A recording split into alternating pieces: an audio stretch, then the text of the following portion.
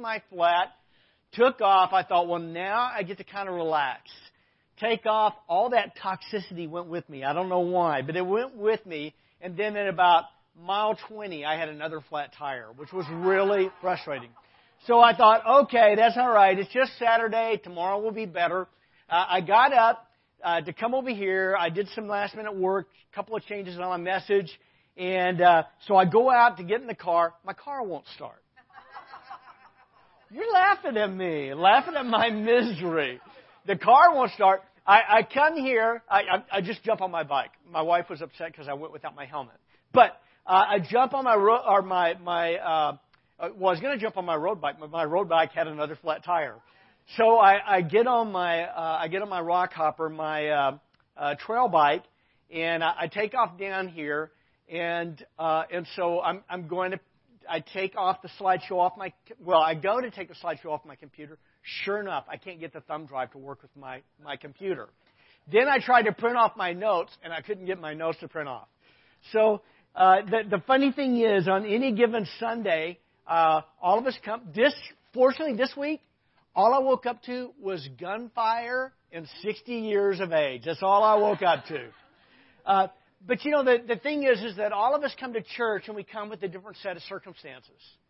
And a lot of you here today, you come here, life is good, you're just, you know you're blessed and you're rejoicing in it. And some of us, you're coming, and today was your week when you couldn't get the car to start. You had 2 flat tires, and now you get to listen to me to top all that off. All of us come with a different set of circumstances. A lot of you here, you're here from Harbor Community Church, and we're really glad you're here. But not being able to turn on your power could feel frustrating. So we're really grateful you're here. But all of us come with a different set of circumstances and a different context. And today what we're going to be looking at is the path to revitalization. I don't know how many of you came here today needing spiritual revitalization or revitalization of your faith. But today what we're going to do is we're going to kick off a brand new series based upon 1 Corinthians chapters 1 through 8 on the path to spiritual revitalization or to a revitalized faith. Let me tell you a little bit about the city of Corinth. Most of you here, if you've gone to church very long, you've probably heard of 1 Corinthians. By the way, anybody know how many letters were written to the church in Corinth? 2. Anybody want to come up with a different number? Actually, there were 4. There were 4. In 1 Corinthians chapter, I can't remember which chapter it is, Paul refers to an earlier letter that he had sent. Okay? And then in 2 Corinthians, he refers to another letter that he wrote beside those 2. So actually, 1 Corinthians is 2 Corinthians, and 2 Corinthians is 4 Corinthians. Are you confused? All right, good. I'm glad I could help you with something. Let me tell you a little bit about the city of Corinth. City of Corinth, can I get the map up here? City of Corinth is located, well, it's located right there. It's located on what's called an isthmus. Okay, I can barely say that word. I grew up in Arkansas. I had to look it up several times to figure it out. But an isthmus is a land bridge. It's a land bridge between 2 larger bodies of land. And so on this isthmus, it's called the Isthmus of Corinth. Down south, you have what's called the Peloponnesian Peninsula, and up north is the main part of Greece. And so what made Corinth special is that it was kind of a very important trade center. It was a crossroads for the ancient world. It was a crossroads north and south. We were traveling from northern Greece to southern Greece, but it was also a crossroads east and west.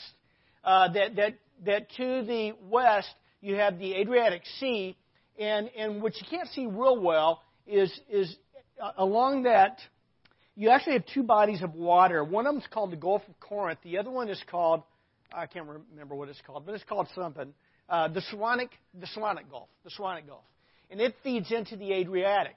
But what that did is it made it a very important crossroads. A lot of times what trying to sail all the way around Greece, ships would actually pull into the isthmus there of Corinth, and they would actually drag their ships across the ground on skids to the other side. And so it was a very important crossroads. It was conquered by the Romans around 165 BC, and then it was rebuilt by a guy named Julius Caesar. Anybody ever hear Julius Caesar? Okay. It was rebuilt by Julius Caesar in about 64 BC, and but it was kind of the central hub of government for that part of the Roman Empire at that time. It was a Roman city, and people had Roman citizenship there.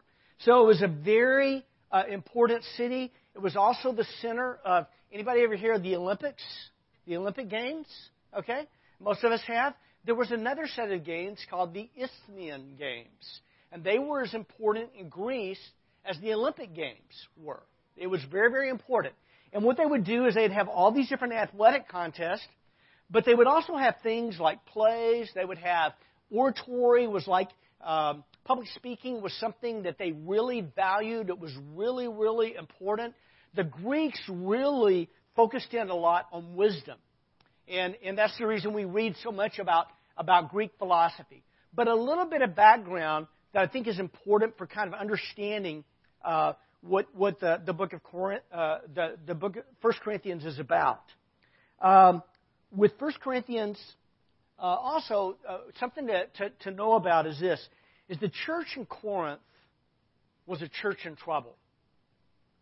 It was a church in a lot of trouble. By the way, I don't know if you know this or not, but I'm going to tell you, okay?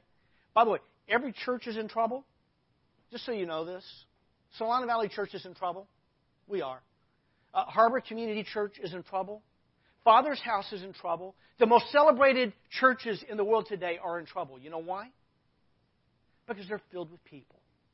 And people have trouble in their lives. The real issue isn't are we in trouble or are we not in trouble. The real issue is what kind of trouble are we in, how much trouble are we in, and how are we facing that trouble. Now, if you don't get that, and you don't get that, you miss something hugely important for understanding the book of Corinthians, because what Paul says is he doesn't say abandon ship because your church is all messed up. That's not what Paul says. I mean, if you were ever going to abandon ship on a church, the church you would abandon ship on was the church in Corinth. They had serious, serious problems. Sometimes I'll hear people say stuff like this: all I need is my Bible and Jesus. That's all I need. Sometimes I hear people say stuff like that. That is very unbiblical, and it is very un-Jesus-like. Because, see, Jesus is invested in building His church. And the Bible talks to us about the importance of being a part of a church body. A church body where we are living out what unity looks like, which is a lot of what we're going to look at today. See, when you abandon the church, you abandon the New Testament concept of unity, and you abandon the Jesus principle of humility. See, if I'm going to abandon the church, I don't have to be humble. If I'm going to abandon the church, I don't have to work on unity. Why? Because it's all about me. And Jesus is all about me. But guess what? It's not all about me. It's all about Jesus. And so what Paul doesn't do is he doesn't tell the Corinthians, you should just abandon ship. You're a church that's filled with immorality, in a city filled with immorality. One of your church members is involved in an incestuous relationship with his father's wife. Paul doesn't say abandon ship. What Paul does is he charts for them a course to revitalization. So that's what we want to look at today. Today, what I want us to do is I'm going to read for you a small part of 1 Corinthians chapter 1 and in verses 10 through 17. And if you have your Bible, I'd like to encourage you to open it. If you didn't bring your Bible, if you have your iPhone, just open up a phone app that has the Bible on it. But I really think that having the Scriptures in front of you is absolutely essential. More important than listening to anything I say is actually hearing what God says and looking at His Word. I'm going to be preaching from the English Standard Version today. I decided in 1 Corinthians, we just finished up the book of Matthew, and I used the NIV. I decided this series I'm going to use the English Standard Version because I haven't preached from it for a long time. 1 Corinthians chapter 1, beginning in verse 10. Verses 1 through 9, Paul gives a greeting, a prayer of thanksgiving for the church in Corinth. And then in verse 10, he says this. He says, I appeal to you, brothers, by the name of our Lord Jesus Christ, that all of you agree, and that there be no divisions among you, that you be united in the same mind, in the same judgment. For it has been reported to me by Chloe's people. Who were Chloe's people? Chloe was probably an important leader in the church in Corinth, well known to Paul. Paul actually started the church in Corinth. We read about that in Acts chapter 18. And so Chloe sends news to Paul about some of the problems that were happening in the church of Corinth. And so what Paul says, hey, it's been reported to me by Chloe's people that there is quarreling among you, my brothers. What I mean is that each of you says, I follow Paul. Paul founded the church in Corinth. That kind of makes sense, that there might be some people who considered themselves to be disciples of Paul. Some of you say, I'm of Paul. Or, I follow Apollos. Apollos was, he was from the city of Alexandria.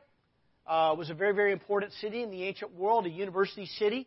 He was a very, very gifted orator. Remember how the Greeks loved oratory and public speaking? Well, he was a fantastic public speaker. He was kind of like the second pastor of the church in Corinth. We read a little bit about that in 1 Corinthians chapter 19. Some of you say, each one of you says, I follow Paul, or I follow Apollos, or I follow Cephas, or I follow Francis Chan, or I follow Craig Rochelle, or I follow Jeff Hollingsworth. That's who I follow. I follow Gary. Oh, that sounds creepy. But then there's that really spiritual group. I follow Christ. Is Christ divided? Is Christ divided? Was Paul crucified for you? Or were you baptized in the name of Paul? I thank God that I baptized none of you except Crispus and Gaius, so that no one may say that you were baptized in my name. Wow. Now, folks, what you need to understand here is more important than the name of the person who baptized you, is the name of the person whose name you were baptized into.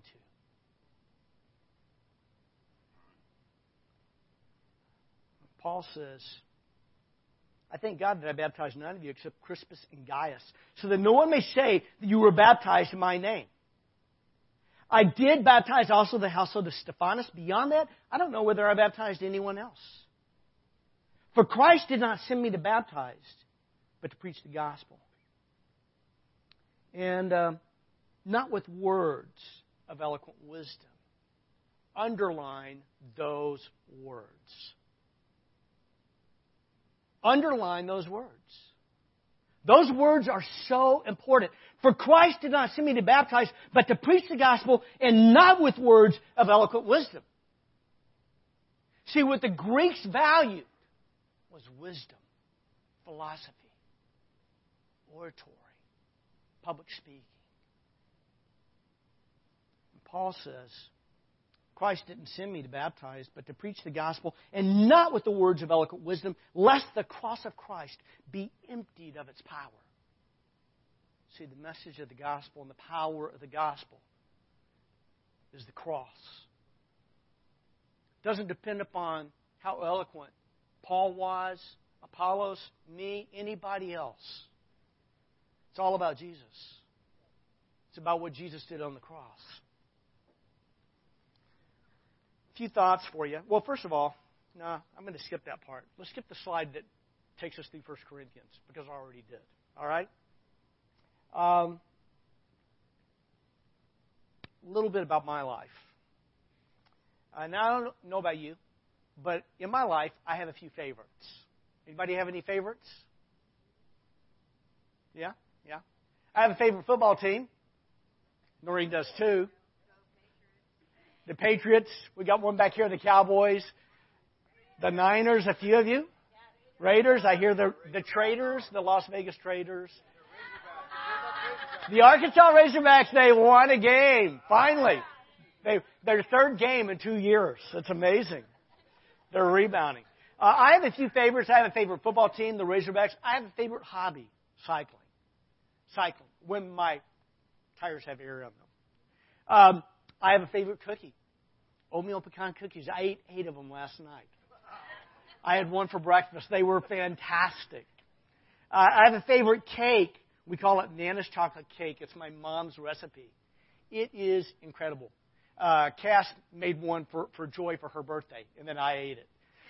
I have a favorite breakfast. I'm going to eat it tomorrow morning. It's called Swedish pancakes. Did you notice I have a lot of favorites that relate to food? I do like to eat. I'm not going to lie. I do like to eat. That's why I ride. I have a favorite day of the week. It's not Sunday. As much as I love being with you guys, as much as I love coming here to worship together, I'll be honest with you. My favorite day of the week is Friday with my wife. I love my Friday with my wife. I love being able to drive the back way together over to Napa and just kind of spend some time together and go to lunch and grab some coffee. That for me is life-giving. I have a few favorite spiritual heroes. I do. Those Harbor Community Church, one of my heroes is my Uncle Jim. I talked a little bit about my Uncle Jim last week. One of my heroes growing up was my pastor, Bud Hart. And Bud Hart was not a great orator, but he was a man who knew the Scriptures. But what made Pastor Hart great for me is I always knew he loved me. I wish I could be as good a pastor as Pastor Hart. Another person who was great in my life, another favorite, is a buddy of mine, Mike Johnson. When I was a high school student and was walking away from the Lord, God used Mike to help me get back on track. Another favorite was my pastor in my young adult years, David Cotton. Again, Dr. Cotton wasn't a great orator, but he knew the Scriptures, and he loved me. He did our wedding. Joy's in my wedding. He married us. There's another favorite I have. His name is Jim Price. He and his wife Peggy, just the other day, they celebrated their 50th anniversary. And Jim and Peggy are favorites of Joy and mine because they were encouragement for us in the early years of church planting when I didn't have a clue what I was doing. And the really sad thing is I didn't even know what I didn't know as a pastor. But they walked with us and they encouraged us and they supported us. There's nothing wrong with having favorites. Nothing wrong with having favorites. Until having favorites begins to divide the body of Christ. There's nothing wrong with having favorites. Until having favorites begins to eclipse the person of Jesus. If my favorite is more important to me than my Lord, I've got a serious problem. If my favorite is creating division in the body of Christ, by the way, there are some very, very divisive preachers and teachers in our world. And by the way, and not just preachers and teachers, in our churches, there are some very, very divisive people. Well, folks, I want to be really kind to how I say this, but being divisive in a church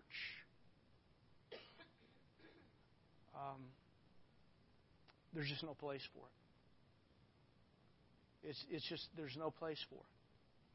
I've watched people divide churches in the name of Jesus. That is unholy. It is ungodly. It is sin. It needs repentance.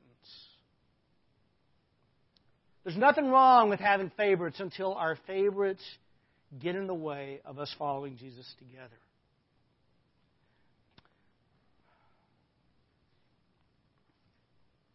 In verse 10, we have this exhortation. In verse 10, we have an exhortation, and we see the substance of Paul's exhortation, and we see the authority by which he exhorts the Corinthians then and us today. And in verse 10,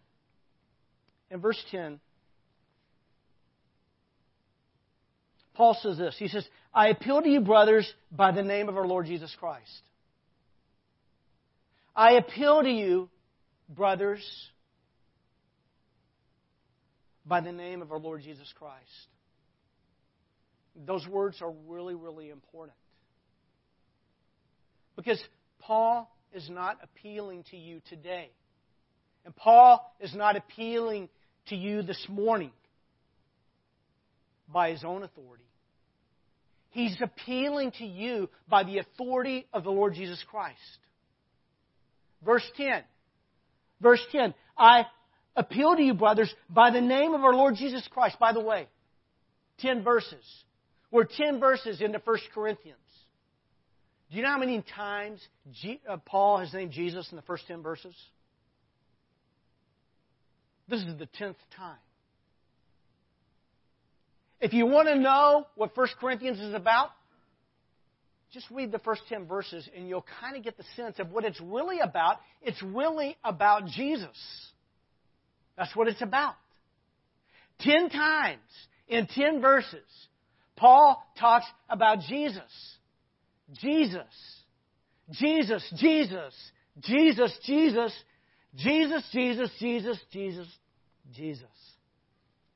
He was very focused on Jesus. I tell you what, the more you focus on Jesus, the more you get things right. The more you focus on Jesus, the more you get your doctrine right. The more you focus on Jesus, you get your life right. And what Paul does is he says, I appeal to you, brothers, by the name, the authority of our Lord Jesus Christ, that you do what? That all of you agree, that there be no divisions among you, but that you be united in the same mind and the same judgment. I like the way the New Living Translation translates this verse. The New Living Translation says, I appeal to you, dear brothers and sisters, by the authority of our Lord Jesus Christ, to live in harmony with each other. You know, anybody here like music? Do you? Crosby, Stills, Nash and Young. Anybody remember those guys? Do you remember how they could harmonize? See, what God loves is when we harmonize with one another the way they harmonized in music. I appeal to you to live in harmony with each other. To let there be no divisions in the church. Rather be of one mind, united in thought and purpose. So I said it this way. Paul appeals to us by the authority of Christ to do three things. That you live in harmony with one another. That you do away with all divisions. That you be perfectly united in thought and purpose. When you read through the Bible, it's really interesting how much emphasis there is on unity. You know, on the night of Jesus' betrayal, Jesus thought of you. On the night of the betrayal of the Lord Jesus Christ, the night before His crucifixion, He prayed for you. He saw every single one of you sitting here in this moment at this time. Now, some of you find that hard to imagine. But that might be because you have a limited imagination. But even if we are limited in our imagination, God is not He's not limited in any way. This is what the Bible tells us about the praying of Jesus. In verse 20 of John 17, Jesus says, I do not ask for these alone, meaning his 12 disciples. I do not ask for these alone, but also for those who believe in me through their word. Did you believe in Jesus? Did you believe? Do you believe in Jesus through the word of his apostles? Do you believe? Because if you believe, Jesus prayed for you. He prayed, I do not ask for these only, but also for those who believe in me through their word, that they may all be one. See, what Jesus prayed for you is he prayed for us that we would be one. Just as you, Father, are in me and I in you, that they may also be in us, so that the world may believe that you sent me. By the way, the better we are at unity, in humility, the better the world will know Jesus. Now, Jesus goes on in his prayer. He says, the glory that you have given me, I have given to them, that they may be one. See, what Jesus was praying for is that we would be one. That they may be one even as we are one. I and them and you and me, that they may become perfectly one. Do you think being one, us being one, is important to Jesus? How can we be one if one of us decides, all I need is Jesus and my Bible? Do you hear the pride, the arrogance, the self-centeredness, and the selfishness of those words? See, God never intended us to be one alone. He intended us to be one together. Now, let me say that again. God never intended you to be one alone. He always prayed that we would be one together. That's what Jesus prayed for. That's what Jesus prayed for. That's what the Bible teaches. In Ephesians 4, the Bible says, I therefore, Paul writing, a prisoner for the Lord, urge you to walk in a manner worthy of the calling to which you were called. What does it look like to walk in a manner worthy of our calling? With all humility. With all humility. Does Paul say with a little humility? No. He says with all humility. With all humility and gentleness. With patience, bearing with one another in love, eager to maintain the unity of the Spirit and the bond of peace. This is why it's so dangerous to divide a church. And especially dangerous to divide a church in the name of Jesus. The Bible is telling us that unity is important. One of the most important things that we have to work on is our unity. In verses 11 and 12, Paul identifies the problem. He says, it's been reported to me by Chloe's people. I always knew Chloe was a tattletale, didn't you? For it's been reported to me by Chloe's people that there's quarreling among you, my brothers. What I mean is that each one of you says, I follow Paul. Now remember, Paul was the founding pastor. Kind of makes sense. I follow Apollos.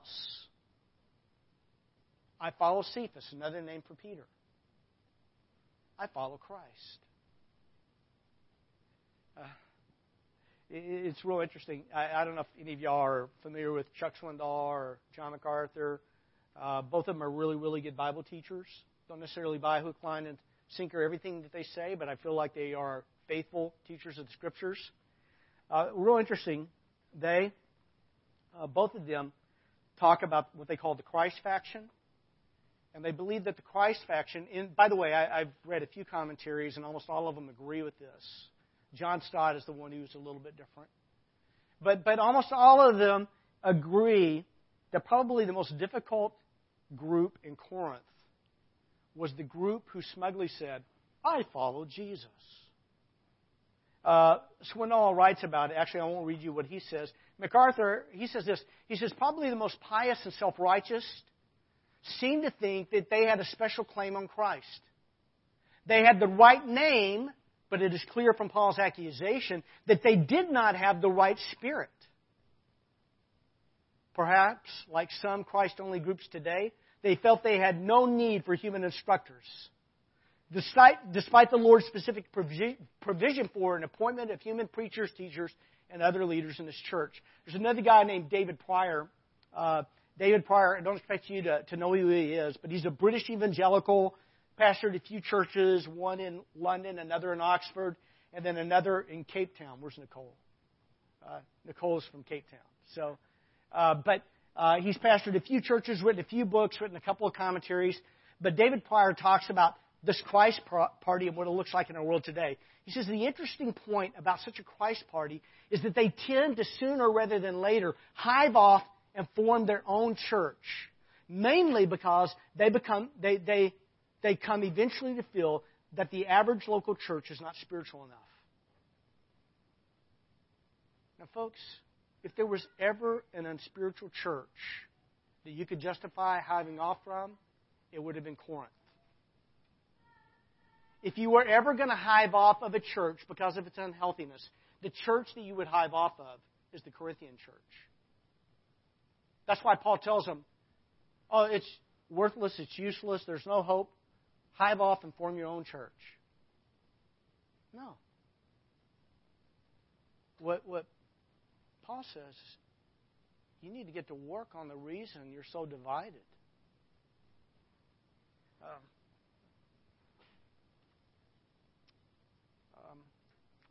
Trying to think of where to go with this. I'll just go straight to the end. I do want to make one comment because Paul talks about, that he's grateful he didn't baptize anybody. Anybody got a question about this? Never occurred to you to think why I asked this question? I mean, remember, Jesus commanded us to go and make disciples, baptizing people. And yet Paul's saying, I haven't really bothered myself with baptizing people. I'll just share with you one thought.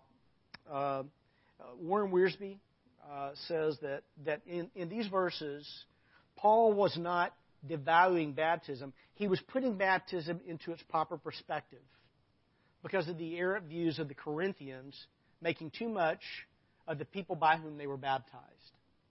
So what he's doing is he's not devaluing baptism. He's elevating the proclamation of the gospel. And so he says, for Christ did not send me to baptize, but to preach the gospel. Not with words of eloquent wisdom, lest the cross of Christ be emptied by its power.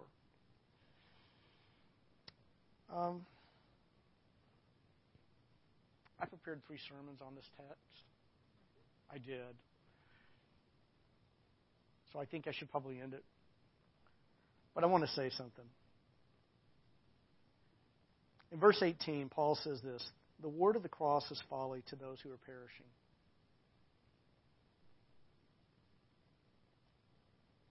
The word of the cross is folly.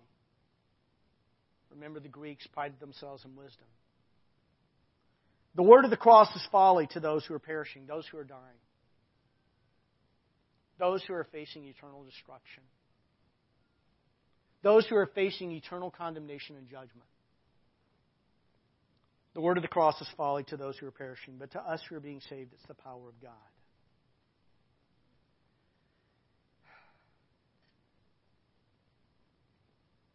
In verse 20, he says, where's the one who is wise? Where's the scribe? Where's the debater of this age? Has not God made foolish the wisdom of the world?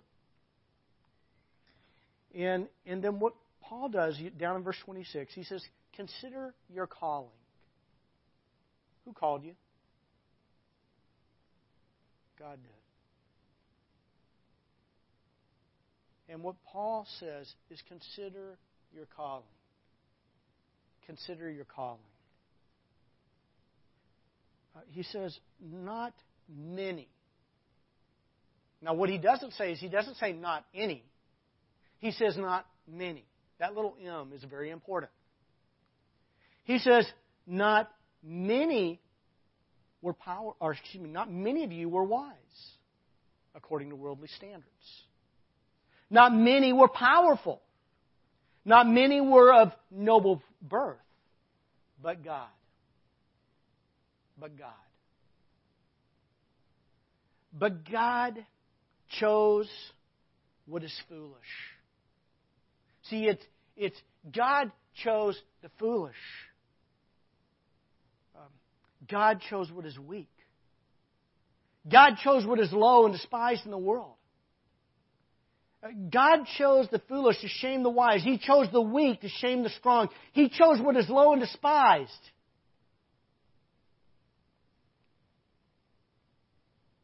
Even things that are not, to bring to nothing things that are. Why? Verse 29. So that no human being might boast in the presence of God. And because of Him, because of God, you are in Christ Jesus. It's not because of me I'm in Christ Jesus. It's not because of my power. It's not because of my wisdom. It's not because of my pedigree and who my parents were. It's because of God who chose me. Folks, sometimes people really struggle with this idea of God choosing. And so I'm going to tell you a story that I've shared a few times, but I think it deserves being retold. When I was in 7th grade, I was almost the worst basketball player in my PE class. Now, I say I was almost the worst because there was one other guy, Joe Barnes, who was worse than I was. But next to Joe, I was the worst. And whenever it came time to choose the teams, put us on a bike, I would have outran all those guys, okay?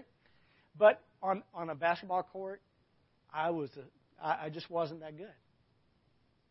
And whenever they would choose up teams, the last person they would always choose would be Joe. And I always hated it when Joe didn't come to school because it meant the last person chosen was me. That's what it meant. What does it mean when God chooses you? What does it mean when God chooses me? When I was in 7th grade, my 7th grade PE coach, Coach Evans, he really just wanted to play basketball. He really didn't like kids that much. But, he was a PE coach. And what my 7th grade PE coach would do is he would choose Joe, and he would choose me, and we would beat every team in our PE class. See, Coach Evans chose me, not because he needed me to win. Coach Evans chose me because I needed Coach Evans to win. God didn't choose you or me because of our wisdom. God didn't choose you or me because of how powerful we are. God didn't choose you or me because of how noble we are. God chose us because we needed God.